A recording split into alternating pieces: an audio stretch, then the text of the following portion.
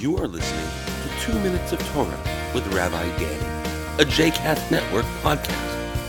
For more information about Rabbi Danny, please visit rabbidanny.com. For more information about other JCast Network podcasts and blogs, please visit jcastnetwork.org. Shalom, and welcome to 2 Minutes of Torah, Parashat Beshalach, a leap of faith.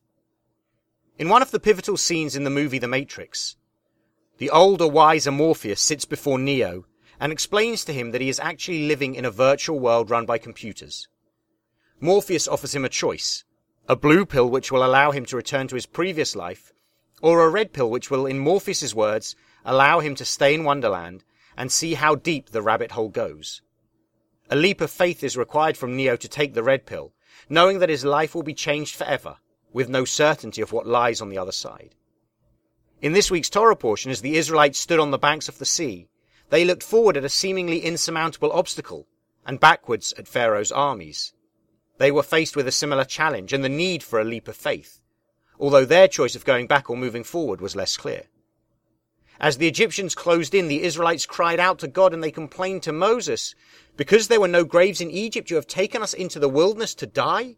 It would have been better for us to serve the Egyptians than die in the wilderness."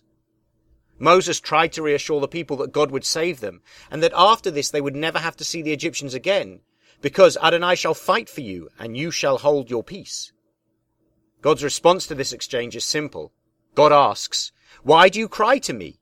and instructs Moses, "Speak to the children of Israel so that they will move forward, and lift up your rod and stretch out your hand over the sea and divide it."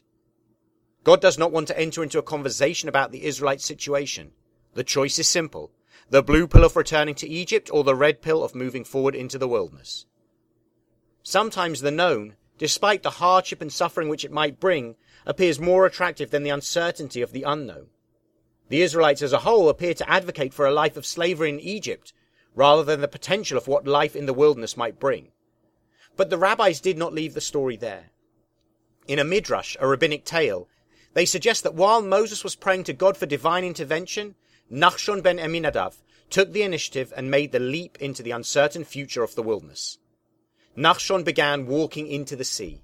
It was then that God said to Moses, "Why do you cry to me while Nachshon has already stepped forward?" Moses stretched out the rod and the sea parted for Nachshon and the Israelites to cross and finally escape from the clutches of Egypt.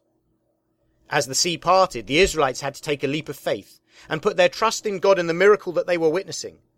As they stepped forward on the bed of the sea, they chose the uncertainty of life in the wilderness rather than a life of slavery in Egypt.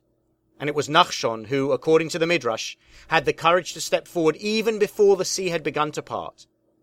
There is a time for words, and there is a time for action. This was the time for action. The people needed to step forward into the unknown, and it was Nachshon who had the courage to put his foot forward and take the leap of faith, leading the way for the rest of the community. Shabbat Shalom.